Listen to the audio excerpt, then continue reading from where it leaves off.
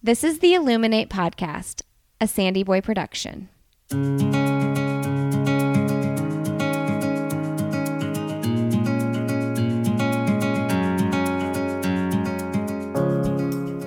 Each week on the Illuminate Podcast, the hosts will bring you insightful conversations and stories of people who are illuminating their own lives through their business, work, community, family, and world.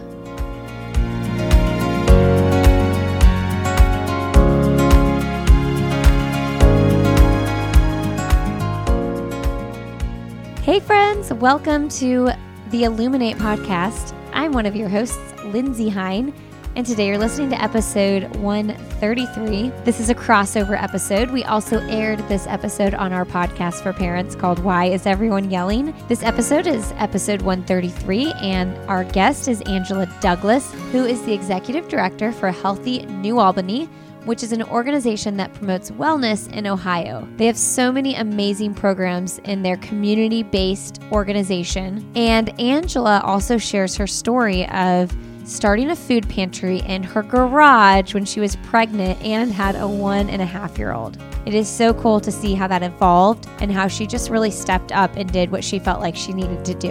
Angela also served in the Army for 4 years, and in this episode, she shares about how that shaped how she views life every day and feels a pull to make an impact in what she does. All right, friends, if you enjoy the Illuminate Podcast, please leave us a rating and review on iTunes or Spotify. And if you want to learn more about the network, go to sandyboyproductions.com. All right, I really hope you enjoy my conversation with Angela Douglas. Welcome to the show, Angela. Thank you for having me. I'm so excited to talk with you. You have your hands in so many cool projects in the New Albany area.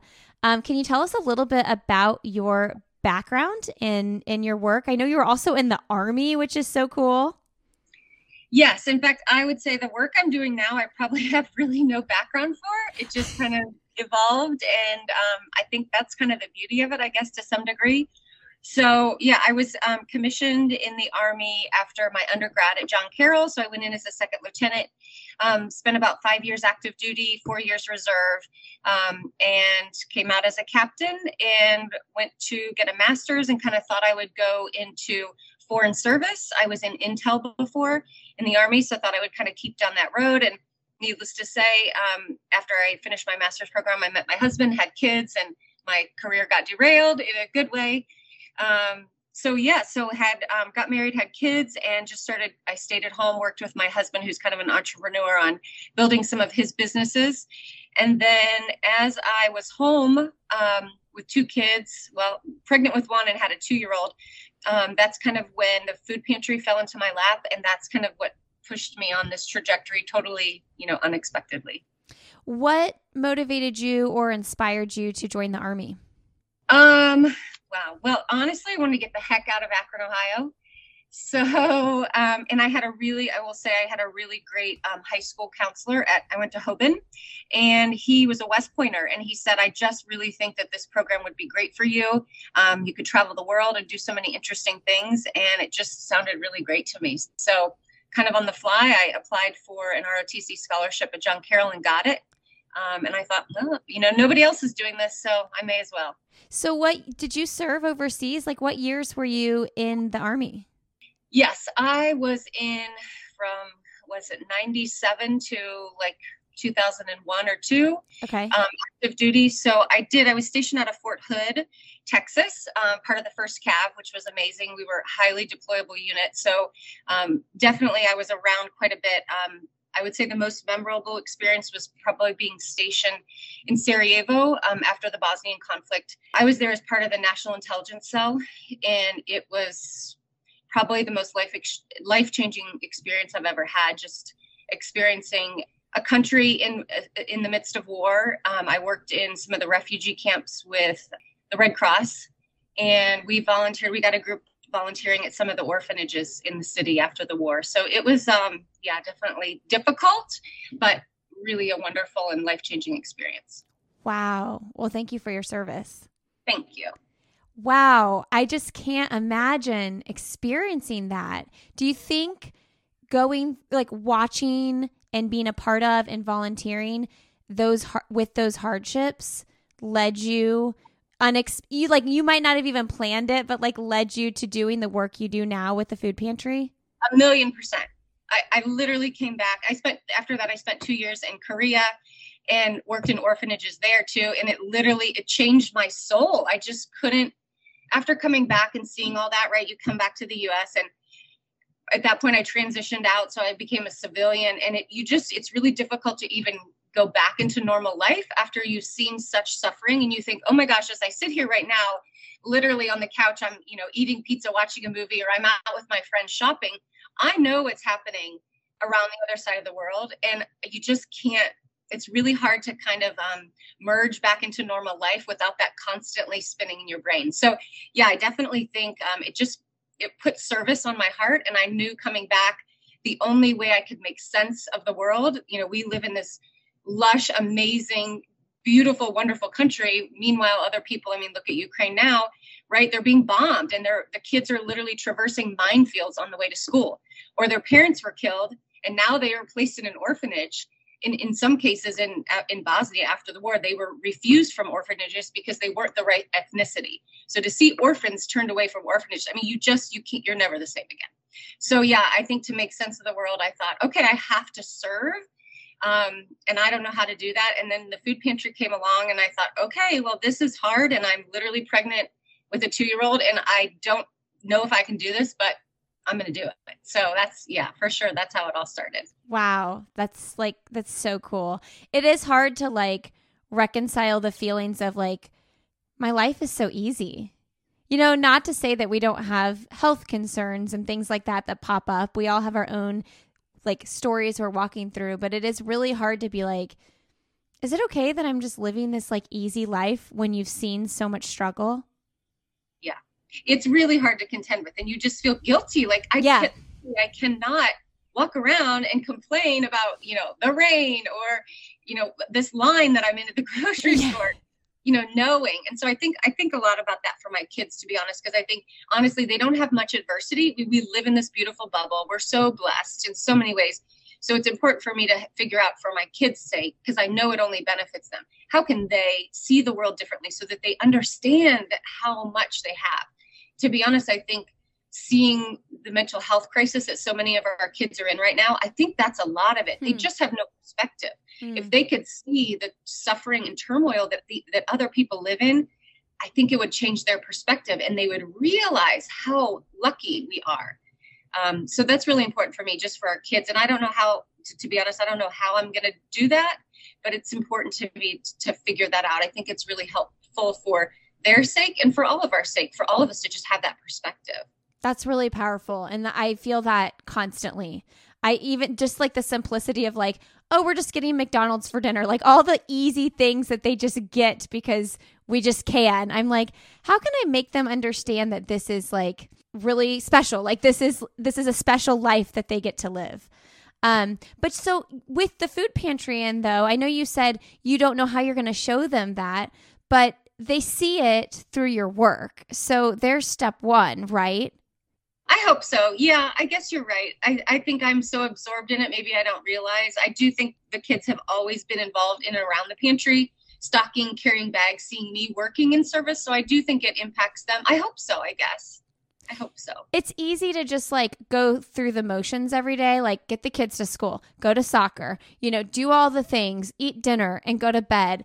And in the back of my mind, I also wrestle with these thoughts that you have, how am I going to show them perspective? But then I keep going. It's just this vicious cycle of not vicious, but it's this cycle of this is what our lives are. So hopefully this conversation can inspire me, you, everybody listening to incorporate some perspective into our kids' lives. Tell us about when you started the food pantry. So I was actually volunteering. There was another local pantry here close by. So I started volunteering there, and then quickly the woman that was running it had a lot of medical issues. And within 6 months of me starting to volunteer, she said, I can't run it anymore. I'm getting divorced and I have a brain tumor. Oh gosh. I have to shut it down. And I'm literally, at the time I was pregnant and I had a 2.5-year-old, and I was like, no. I cannot run a food pantry. I know nothing about running a food pantry. But sure enough, I mean, finally she came to me and said, I'm shutting it down. I cannot do this anymore. So of course I said yes at that point. So that was probably in 2015. And we operated it in the same place. It was here at Little Turtle for about 6 months. And then we couldn't keep insurance on the building anymore. There was too much mold, literally standing water and mold in the basement. So we couldn't keep insurance. So I shut it down in that building. And at the time we were serving some New Albany families and even people that were employed at the school campus. And it really bothered me that if we shut down, I didn't know where they were going to be able to go for help, because many food pantries are restricted by your zip code. So they lived in New Albany, therefore they couldn't go to the Gahanna pantry or the Westerville pantry.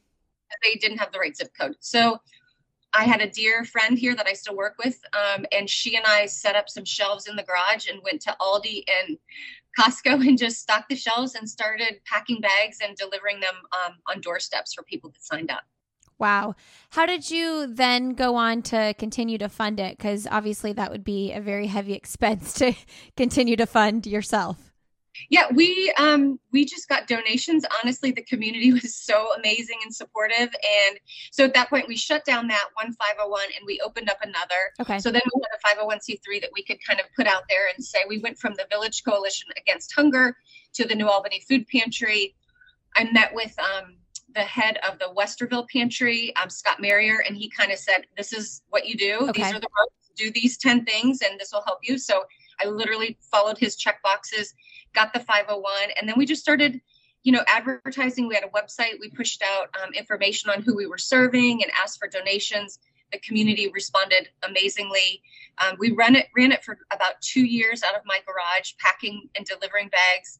And then I think it was 2016, we went to the school, or 18, and went to our superintendent, Michael Sawyers, and said, hey, we're serving, X number of kids in the district. And we can't continue to fund it this way. It's super expensive to buy retail food. If we can become a partner with the Mid-Ohio Food Bank, we can purchase so much more, just the economies of scale. But we need a place to do that. They won't authorize me as a partner in my garage. So he literally looked at his watch and said, do you have 5 minutes? I will walk you over. And he gave me a room. And that's the space we're still operating out of. So, wow, yeah. That is so cool. You just put yourself out there and ask. Totally. Yep. And he loves his kids. He loves the students. And I knew from what everybody said to me, just go to him and ask him and tell him what you're doing. If you're serving and helping his families, he's going to support you. And sure enough, he did. I also love that you weren't trying to reinvent the wheel. You went to the Westerville guy and we're like, hey, this is what I want to do. What do I do? And you just did his steps. Yeah, I had no idea what I was doing. And they were so generous. In fact, all the food pantries did that. We went to Westerville, Worthington, Gahanna, and they would copy their zip drives from their hard drives. Here you go. Here's all of our forms. Here's how you do it. That's awesome. Yeah, they were great. So we got it up and running in the school. We borrowed a truck, moved everything from my garage over to the school campus and stocked the shelves. And it's just the coolest place in the whole world. It's just such a beautiful little community space. And, some pantries are kind of depressing and, and it's just not that. It's super fun. The volunteers are so passionate. And I think what makes it really cool and special is that they serve truly with equanimity. So when somebody walks in the door, it's like having a friend over. They're like, hey, Sarah, it's so great to see you. How was your week? Can I help you? Let me help you get, do you need anything? Or it's like having a friend over. So it's a really beautiful dynamic where people enjoy coming and develop really nice friendships. How do you think that atmosphere has been cultivated? To be honest, we wrote it into the mission. Okay. Eileen was the dear friend of mine that helped me get it off the ground. And that's what she always talked about, was just that, what's the word that she uses? Hospitality and serving with that sense of hospitality as though you're having a friend over. So we wrote it into the mission that's the spirit in which we would serve, as though we're having a friend over and hosting them for lunch in a spirit of hospitality. And then what does it look like? I know I'm kind of getting into the nitty gritty a little bit here, but what does it look like? Do people get vouchers or something and they can come once a week or they can come anytime? How do you kind of make sure that you're keeping things organized?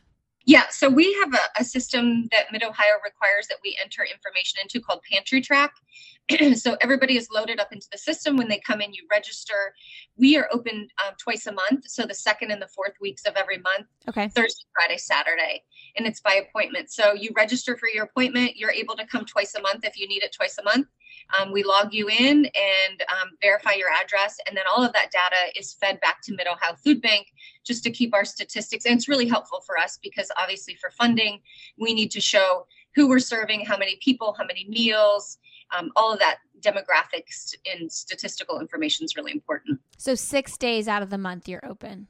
Through the school year. And then over the summer, we also do a summer meals program. So families are able to shop like they normally are. And then because the kids aren't getting their normal meals at school, we pack and deliver summer meals to those families as well. Oh, wow. Okay, that's so cool.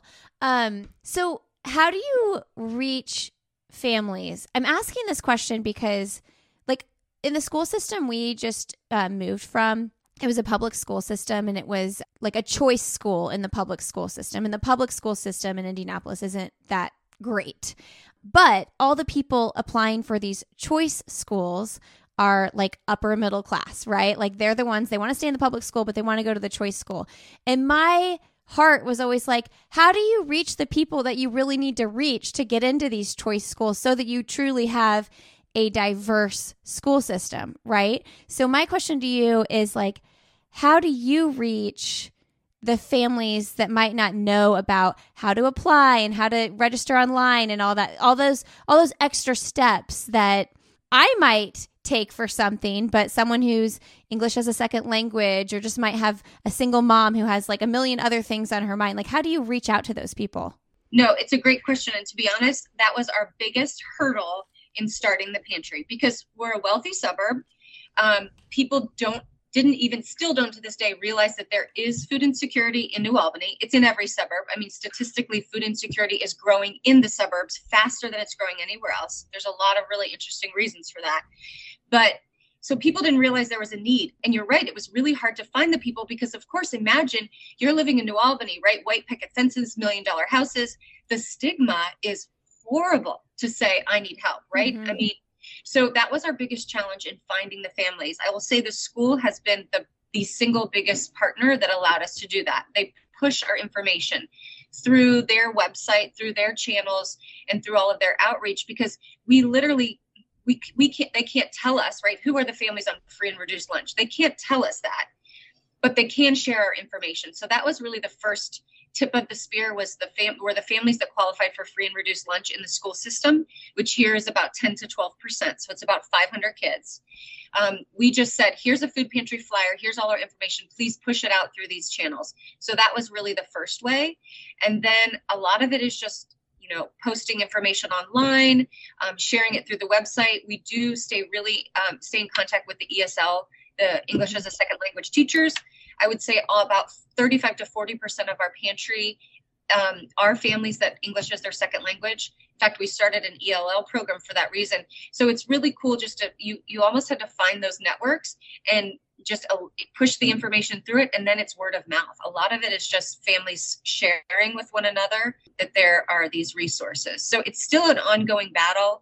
We're constantly trying to reach more people, but I would say the school and those ELL programs and just pushing that information out through the community in every avenue we can and making it engaging and fun and not something that's shameful, right? Mm-hmm. I think it's been really helpful for us.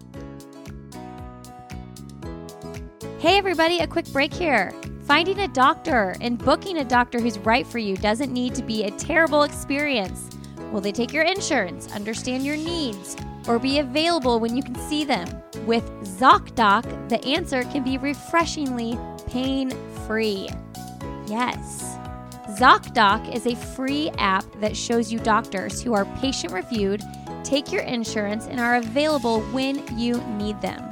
Every month, millions of people use ZocDoc. You can go to ZocDoc.com, choose a time slot, and whether you want to see the doctor in person or do a video visit. And just like that, you're booked. Go to ZocDoc.com/yelling and download the ZocDoc app for free. Then start your search for a top-rated doctor today. Many are available within 24 hours. That's ZocDoc.com/yelling. ZocDoc.com/yelling. And now back to my conversation. Okay, so you are the executive director for Healthy New Albany. And yes. This is like, you guys listening, like this is like such a cool program, and the food pantry is part of it. Like it's all one big umbrella, right? So can you explain to us what Healthy New Albany does? Yes, sure. So, so that I transitioned. So I was the executive director of the food pantry, and then our organization, Healthy New Albany, was founded by Dr. Phil Hite. He was an OSU professor in health and wellness. He wrote most of the textbooks that are used across the U.S. for health textbooks. So he's an author, he's a publisher, and he sat in this desk before I was here. So he was running Healthy New Albany. His vision, it really started as a walk. So he used to be a marathoner. He couldn't run anymore as he got older. So he started walking. Obviously realized the tremendous health benefits of walking. So we started a walking club, and then that walking club got so big and people just loved it so much in the community that he had this grand idea. He's a huge visionary that he wanted to really promote in our community health and wellness. And how better to do that than to get some great partners and build a building in the center of the city and commit all of these programs and work to health and wellness. So being Phil, the guy that he is, he went to the city of New Albany, a lot of the leadership, Ohio State University, Nationwide Children's Hospital, and said, let's build a building, let's put all these resources under one roof, and then we can, look at the impact we can have. So sure enough, the city was on board, OSU and Nationwide were on board. So they built our facility 5 years ago. So that's the building we're in, and we are the nonprofit in the building. So it's a really cool partnership with the people that I just mentioned. They operate OSU Wexner Medical Center on the other side of the building, and the fitness center, Nationwide Children's, they all have offices upstairs. So one side of the house is medical offices. And then we are the nonprofit, kind of almost like a community rec center. So under our umbrella, we operate the food pantry, a farmer's market, community garden. We have an accredited school of yoga. We have lots of races. So our race series fund a lot of the work that we do. And then a senior connections program for 55 and older. And then all the wellness programs in-house and out in the community that ranges from culinary, nature classes, Tai Chi, you name it, anything you could think of as far as community wellness. So that is the overarching umbrella that is Healthy New Albany. I mean, I feel like you have the coolest job ever. I do. I totally do. Yes. Does your day-to-day though, like, are you like writing grants? Like, what does your day-to-day operation look like? Yeah, it's insane. I will say I am doing everything from writing grants to unloading trucks for a race, which is what I'm dressed like this day because I'll be unloading boxes and we have a race tomorrow morning. It's the gamut because COVID was terrible in so many ways, but it gave us the opportunity to kind of step back, regroup, and strategize how we wanted to grow the organization. And we've almost tripled in size over COVID. So all of our programs are growing, all of the work is growing, our staff is growing. So as part of that growth process, I'm just kind of across the board, right? I'm checking in every day with all of our service lines, and there's just constant work to do because I feel like we're truly on a growth pattern. But it's amazing that, I have this opportunity and we can reach the community in so many cool, beautiful, unique ways. Tell us about the race series. Yes, so our races are what funds the organization primarily. And as I said, Phil's walk that started this organization that provided all the funding was called the New Albany Walking Classic. So that race is every year. This will be our 18th year. It happens every September. And it's a huge event where everybody kind of convenes on Market Square, 1,500 to 2,500 people. It's a beautiful walk through the community. And then there's a big after party. We're kind of known for our race gear. So you get a lot of cool swags, Gooder sunglasses, sweatshirts, quarter zips, all kinds of medals. And so definitely the races are something that people love in the community and draws everyone together. And it's a beautiful way to provide funding for the organization as well. So I would say this year we're doing 5 races. The Walking Classic is the last one. We started in February with the Chili Mile. So it's a quick 1 mile run in the dead of winter. We're doing the Mother's Day 5K this Saturday at Easton. On May 21st, we will do the Founders Day 5K kicking off Founders Day in New Albany. And then over the summer, in conjunction with Nationwide Children's Hospital, we're doing a kids marathon virtual.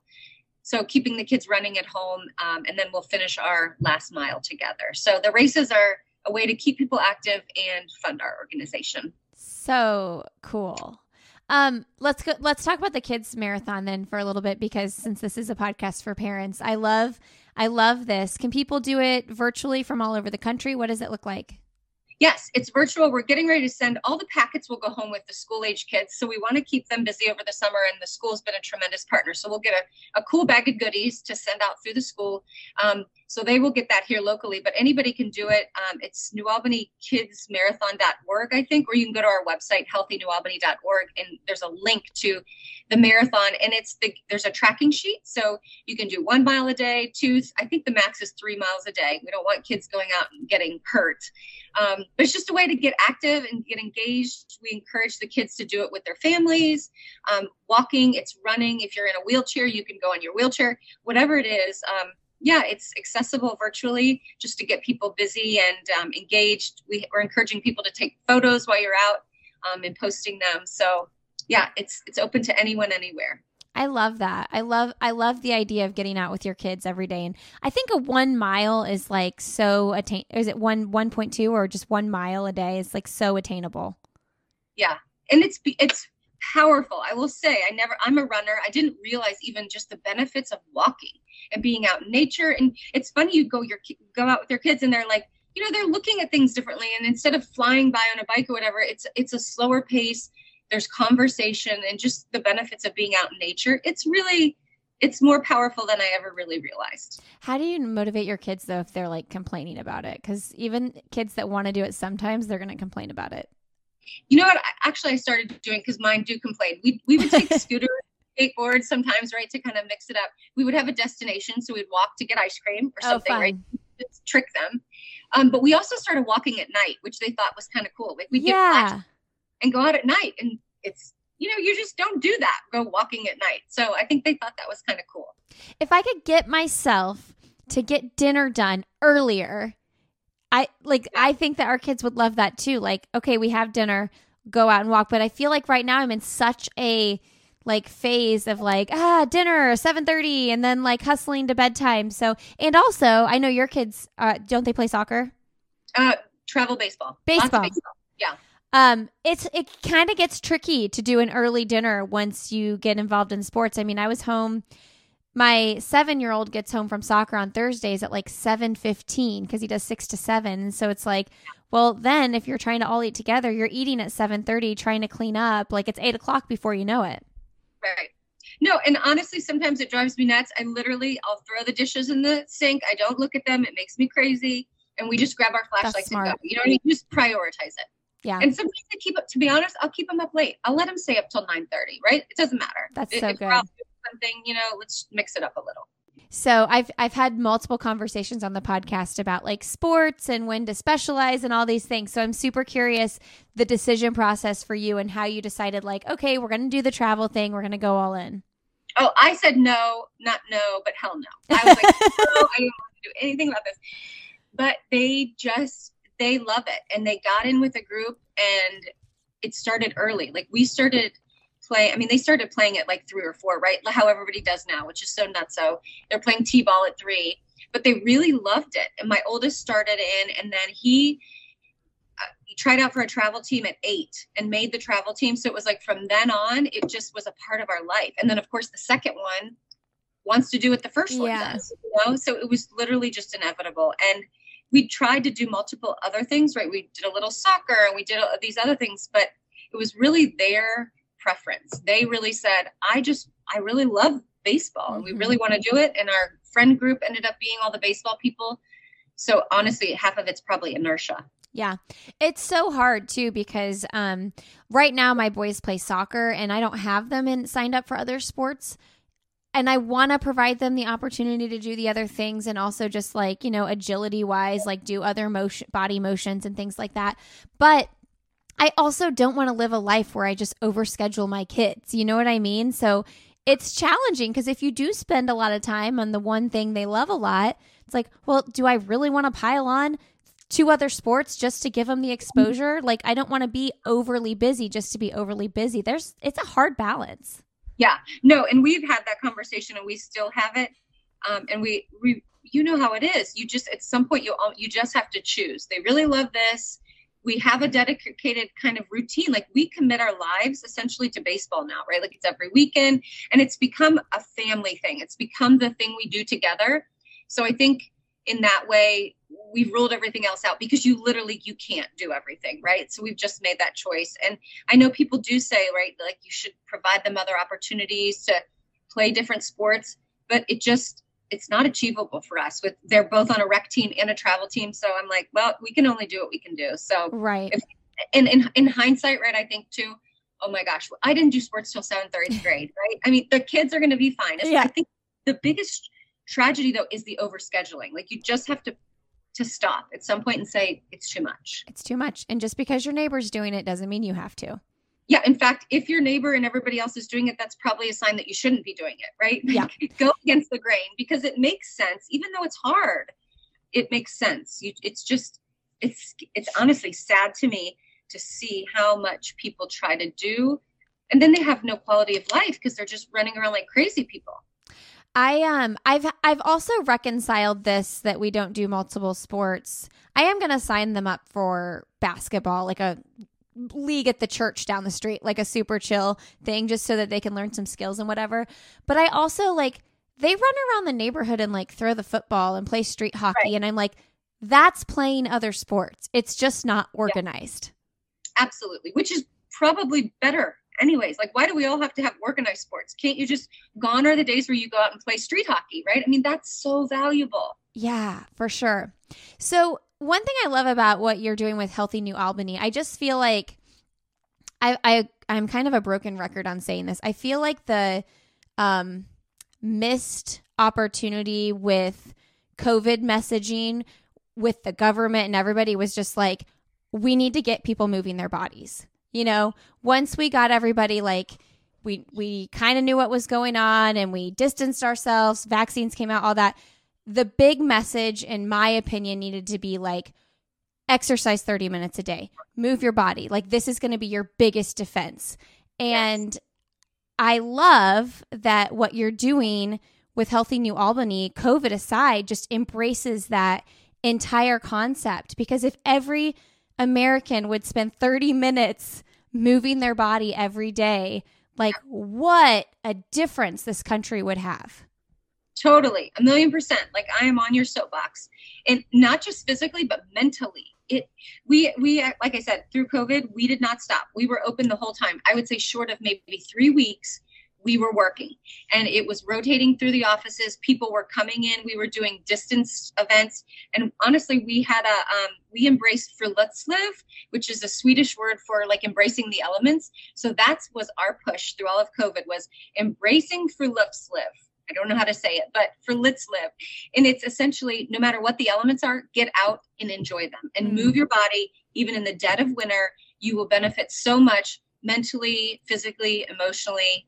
But to be honest, our country is so backwards when it comes to that anyways. It's not really healthcare. It's like sick care. Yep. And the concept of prevention and upstream prevention from chronic disease. We don't do it well.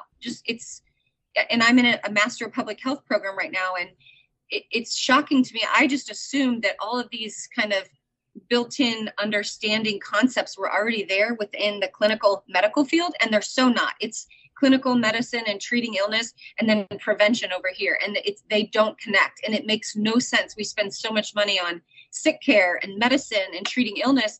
If you put a sliver of that to prevention, we'd be light years ahead, because that's what really controls your health and your wellness, are those prevention behaviors. And nobody puts money or time or energy into it. So you're absolutely right.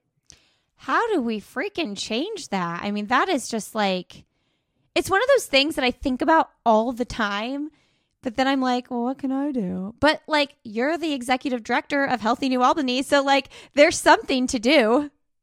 Yes. In fact, that is something. So we talk about this a lot, and I think it's very grassroots, right? Honestly, I think there's people at the higher level that at the university level are beginning to teach that connection point between social determinants of health and, right? Like even that word, many people don't even know what that means, right? Go Google social determinants of health and learn what that means. And then how do you bring that individually to your community? I think that's one simple way.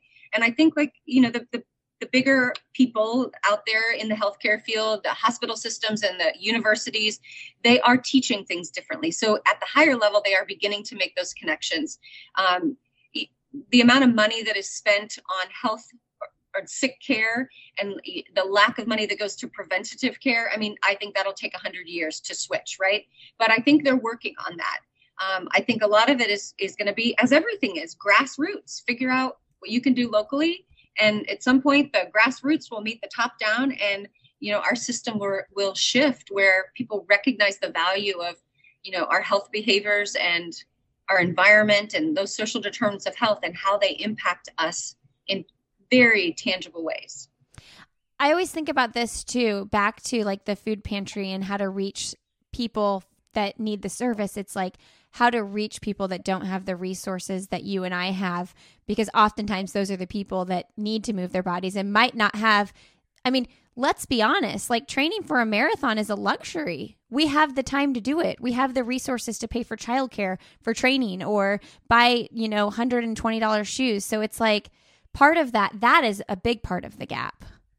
It is. And I think we're just now, even through COVID, was a huge opportunity for people to begin to understand health inequities that exist.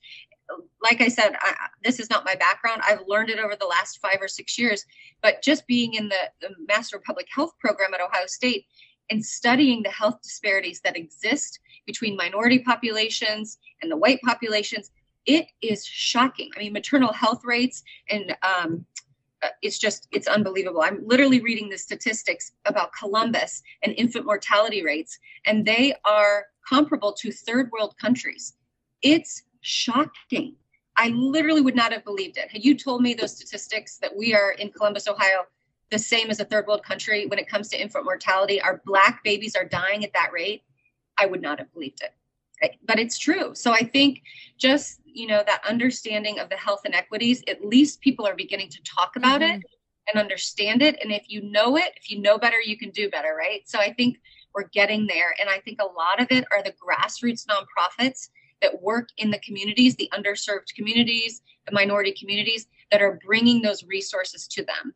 And thankfully, the healthcare, universities and healthcare systems are getting behind it. So they're putting their bajillion dollars towards minority, improving health for minority populations and the underserved. So I think we're getting there, but it's a long road for sure. Yeah, it's one of those things that just feels so big.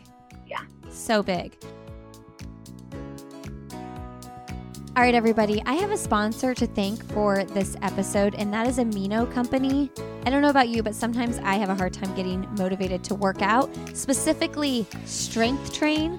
Running is kind of a no-brainer for me, but when I know I need to strength train like twice a week, a little extra pep in my step goes a very long way. As a runner, as I age, the more I realize how important strength training is to me.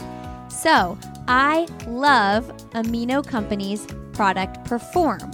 So what I usually will do is I will run like 5 miles. I'll take the Amino Company supplement, and then I will lift weights. And it gives you a more focused workout. It gives you some energy, and even better, it helps improve strength performance, reduces fatigue, and increases muscle protein synthesis.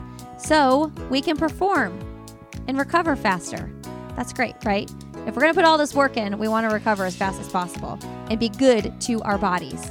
So the cool thing is the Amino Company science is unmatched with over 30 years of experience, over 500 medical research papers published, and over 70,000 times cited by other researchers.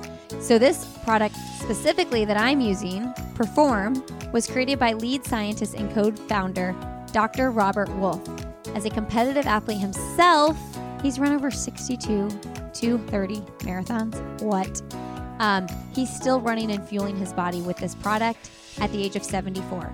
So if you are looking for a little nutritional advantage for optimal health in your workouts, check out Amino Company's Perform. Right now, you can get 30% off by using the code SandyBoy when you visit aminoco.com/SandyBoy and use the code SandyBoy at checkout. So for 30% off, you can go to aminoco.com/SandyBoy and use the code SandyBoy. Plus, you get a free gift with every purchase. All right, friends, back to my conversation.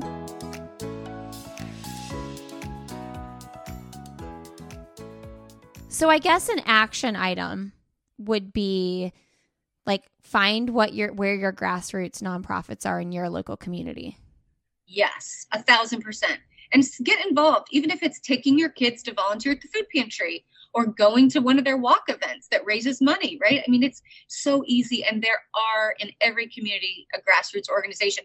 For example, I mean, with the food pantry, when we were looking at the landscape, I literally said to myself, surely there's a food pantry here. There has to be one, because I cannot believe that there's not an accessible food pantry. And I look around, research. Okay, there's not one. Okay, I guess I started. I mean, as ridiculous as that sounds, I think people can do that. And I think that when we say audacious things like that, I always feel like if I say I'm going to do something, I feel almost embarrassed. Like, can I do that? Like, am I the person that's supposed to do this? Are people going to be like, why is she trying to do that? You know, we get embarrassed. Yeah. Oh, I do every day. There's like a theory about, it'll come to me, the name of it, imposter syndrome. Yeah. I have it every day. I literally sit at this desk, and I tell people, because I can't keep it inside. I'm like, you guys, I have no idea why I'm sitting at this desk. There's a million other people that should be doing this work. I have no idea what I'm doing. I'm just passionate and I'm figuring it out, and I'm surrounding myself with people that know what they're doing, because I don't.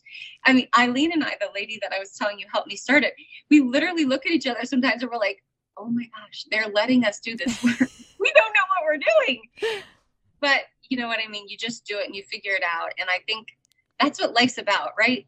I have zero fear of failure, I guess. And that's what helped me get here to do this. If I literally fail and everybody says to me, wow, that was tragic and you really screwed it all up, that doesn't bother me, because I think, well, gosh, at least I tried. You know what I mean? And if you can go into any project or endeavor thinking worst case scenario, if this flops and I look like a complete idiot, am I okay with that? If so, then I'm good to go, right? I think the doors are wide open at that point. So I kind of came to that realization, like, I'm going to put my all into this. It's coming from my heart, and I have to believe that that's valuable in some way. Yeah, I think that fear of failure is what stops people. And then one thing I've always felt really passionate about is, like, if you believe in the work you're doing and you believe it's something special and you believe it's good, you gotta not care about what other people think you're doing, or think that, like, you know, you're frying a fish that's too big for you, you know, like, you just gotta go all in. Okay. Last topic before we move into podcast. How do you communicate? Cause what we were talking about with this, like, health in America and moving our bodies and everything, this is going to be like our kids' generation. You know, I think that's going to be huge. So, like, how we communicate to our kids and all the kids that we're around on a regular basis. And so I always try to be really mindful about, like, how I talk to my kids about moving their bodies and it being a way of life. And that's how we take care of ourselves. And same with food. Like, we're fueling our bodies. Like, it's so good to enjoy food, but, like, what are we fueling our bodies with? And how is that going to help us feel good and do good? So how do you communicate with your kids the importance of movement with their bodies? Honestly, I think, and I've thought about this very purposefully, and I think the best way to do it for me personally is to just do it and by example.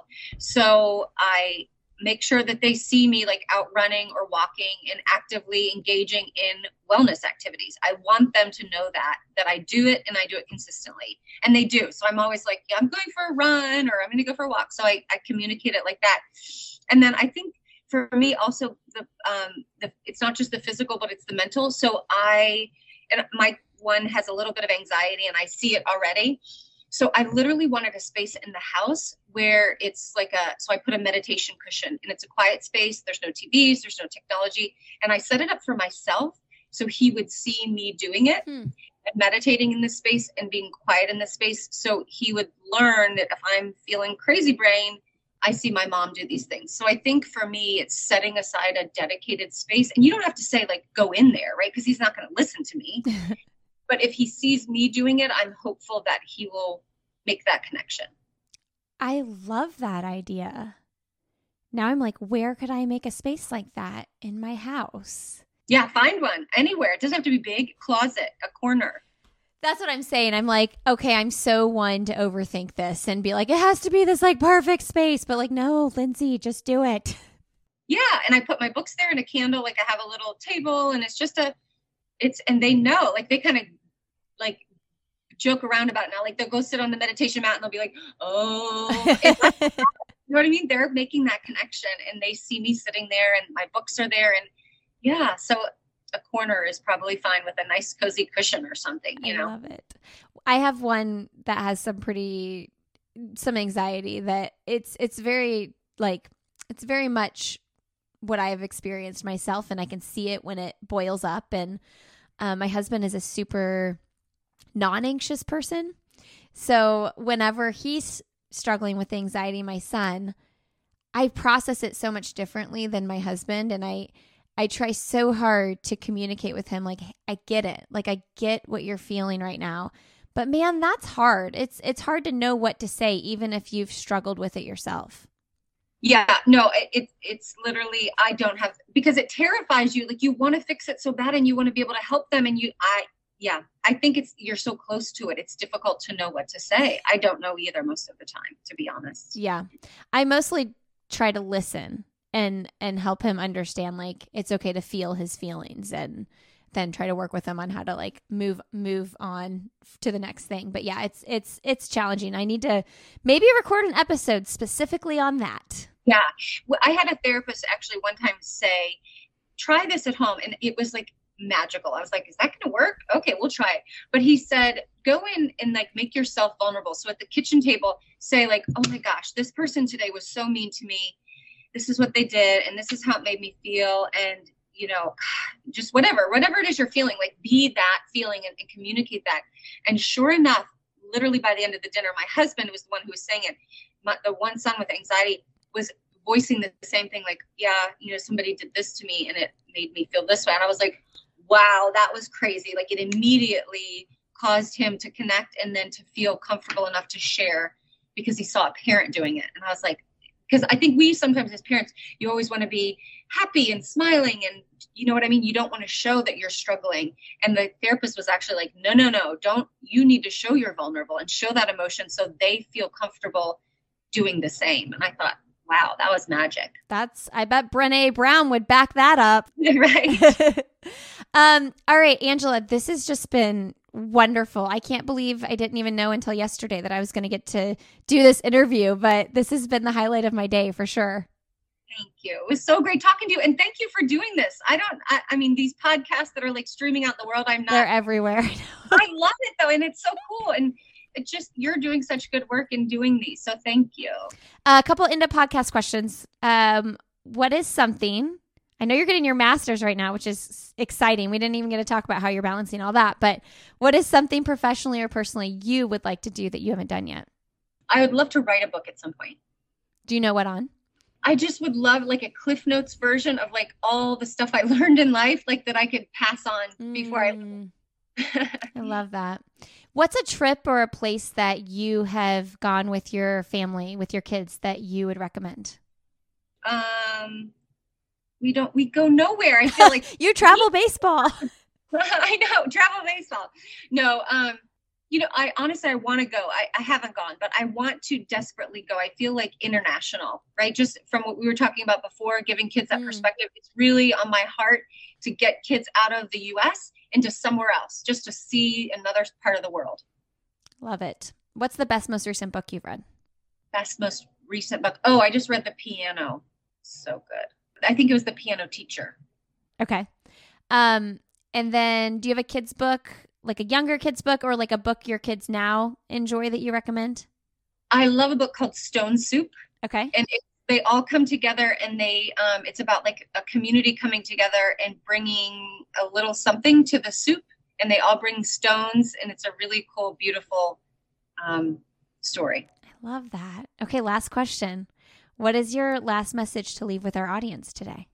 The only way I know how to work is from your heart. So I feel like for me, tuning into your heart and your intuition and how divinity flows through you, we are literally like walking around with divine energy in each of us. So if you can tap into that every single day and just work from that place, I think it's magical. All right, everybody. Thanks so much for being here today. Thank you, Angela, for coming on the show. Such an honor to talk with you. Friends, if you would like to connect with the Illuminate podcast, you can learn more about the show at sandyboyproductions.com. You can also find us on Instagram, the Illuminate podcast. You can find me personally on Instagram. I'm Lindsay Hein 626. And if you'd like to support the work behind this show, just go to patreon.com/theilluminatepod. Thanks so much for being here, and we'll see you next time on the Illuminate podcast.